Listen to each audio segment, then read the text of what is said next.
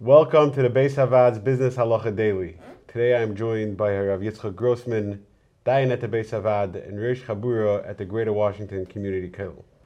Let's talk about a case where Ruvain is the hiring manager in a company, and there's a specific job opening, a position in that company that has a whole bunch of applicants. There's a reason why this is a position that people very, very desirous of. And Ruvain is the hiring manager, and he must have interviewed about 35 people for this position. And one of the people who interviewed for the job, who really wants the job, he said, why should I leave it all up to chance and my talents? Maybe there's a way I can put my thumb on the scale. And he calls up Ruvain and he says, Ruvain, listen, I know you work very hard, and it's very hard for you to make a decision who to give this job to. I have a way to get that, that resolved for you. I will pay for you all expenses, paid trip to Eretz Yisrael, if you give me the job. Is there a problem for Ruvain to take that or any sort of kickback? So this definitely feels like it's really wrong, but it's surprisingly a little bit. Yeah, but it's surprisingly difficult to articulate a clear and an unequivocal prohibition in halacha against doing such a thing. There's a tshuva in the Divrei Malkiel. He talks about a case of an officer of a tzedakah fund who had control over some tzedakah money, and he wanted to channel the money to a particular recipient in exchange for something of value for himself, for his personal use from that recipient. He starts by saying, well, it's gzela. Then he says, well, but if the person's entitled to the tzedakah money, so it's not gzela, he's entitled to the money. He says, well, if he's an officer of a tzedakah fund, it's a position of public trust, so we find that such people are considered like dayanim, they can't be nogea b'davar, so he's no longer able to make decisions if he has a negia. So the best he can do to articulate why it's really usher if the person's entitled to the money is to say that we require you to retain the impartiality of a dayan, and if you're getting something of personal value, you're nogea b'davar.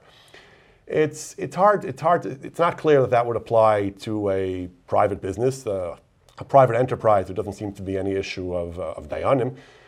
Some have tried to argue that if an agent, if a manager, if an employee takes money in the course of doing his job, it's gnevas das. He's doing something which his employer would be very upset about if he knew about it, or even gnevas mammon if he makes a bad decision. But again, as long as we're talking about making a reasonable decision, just taking something of personal gain, it's not so easy to articulate what this is. Again, some people discuss shochad, but once again, it's hard to really say that there's a prohibition of shochad if you aren't really in a public position. There are poskim do say that shochad is not limited to judges. It applies to politicians, to community leaders, but those are all positions of public trust. To say that shochad the isser and the Torah of shochad applies to a private business is a great chiddush, and you're left with these types of arguments of maybe gnevas das, or maybe gnevas mammon if he does something wrong as a consequence of the kickback. Right. So if he were to take a kickback from someone who was either way on the top of the list of job applicants, would that still be somewhat problematic?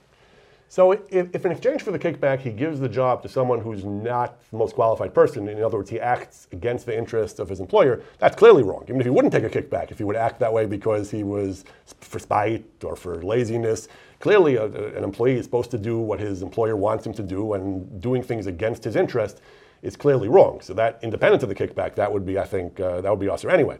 The question is that assuming all the candidates are equal, and otherwise you just have to flip a coin or say first come, first serve or something, and he takes the kickback, so it feels wrong, and it's likely still, it may very well be usher for one of these other reasons, but it's not entirely clear what the usher would be.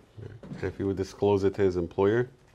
If he tells us, yes, if he discloses it to his employer, then it would seem that there's certainly nothing wrong. If his employer says you can take, it's a perk of your job, I allow you to take, fees. As long as you look out for my best interest, you can take kickbacks. That I can't see anything wrong with that in such a case. If you enjoyed this video and would like to receive more like it, or to sponsor a future video, please visit beishavad.org.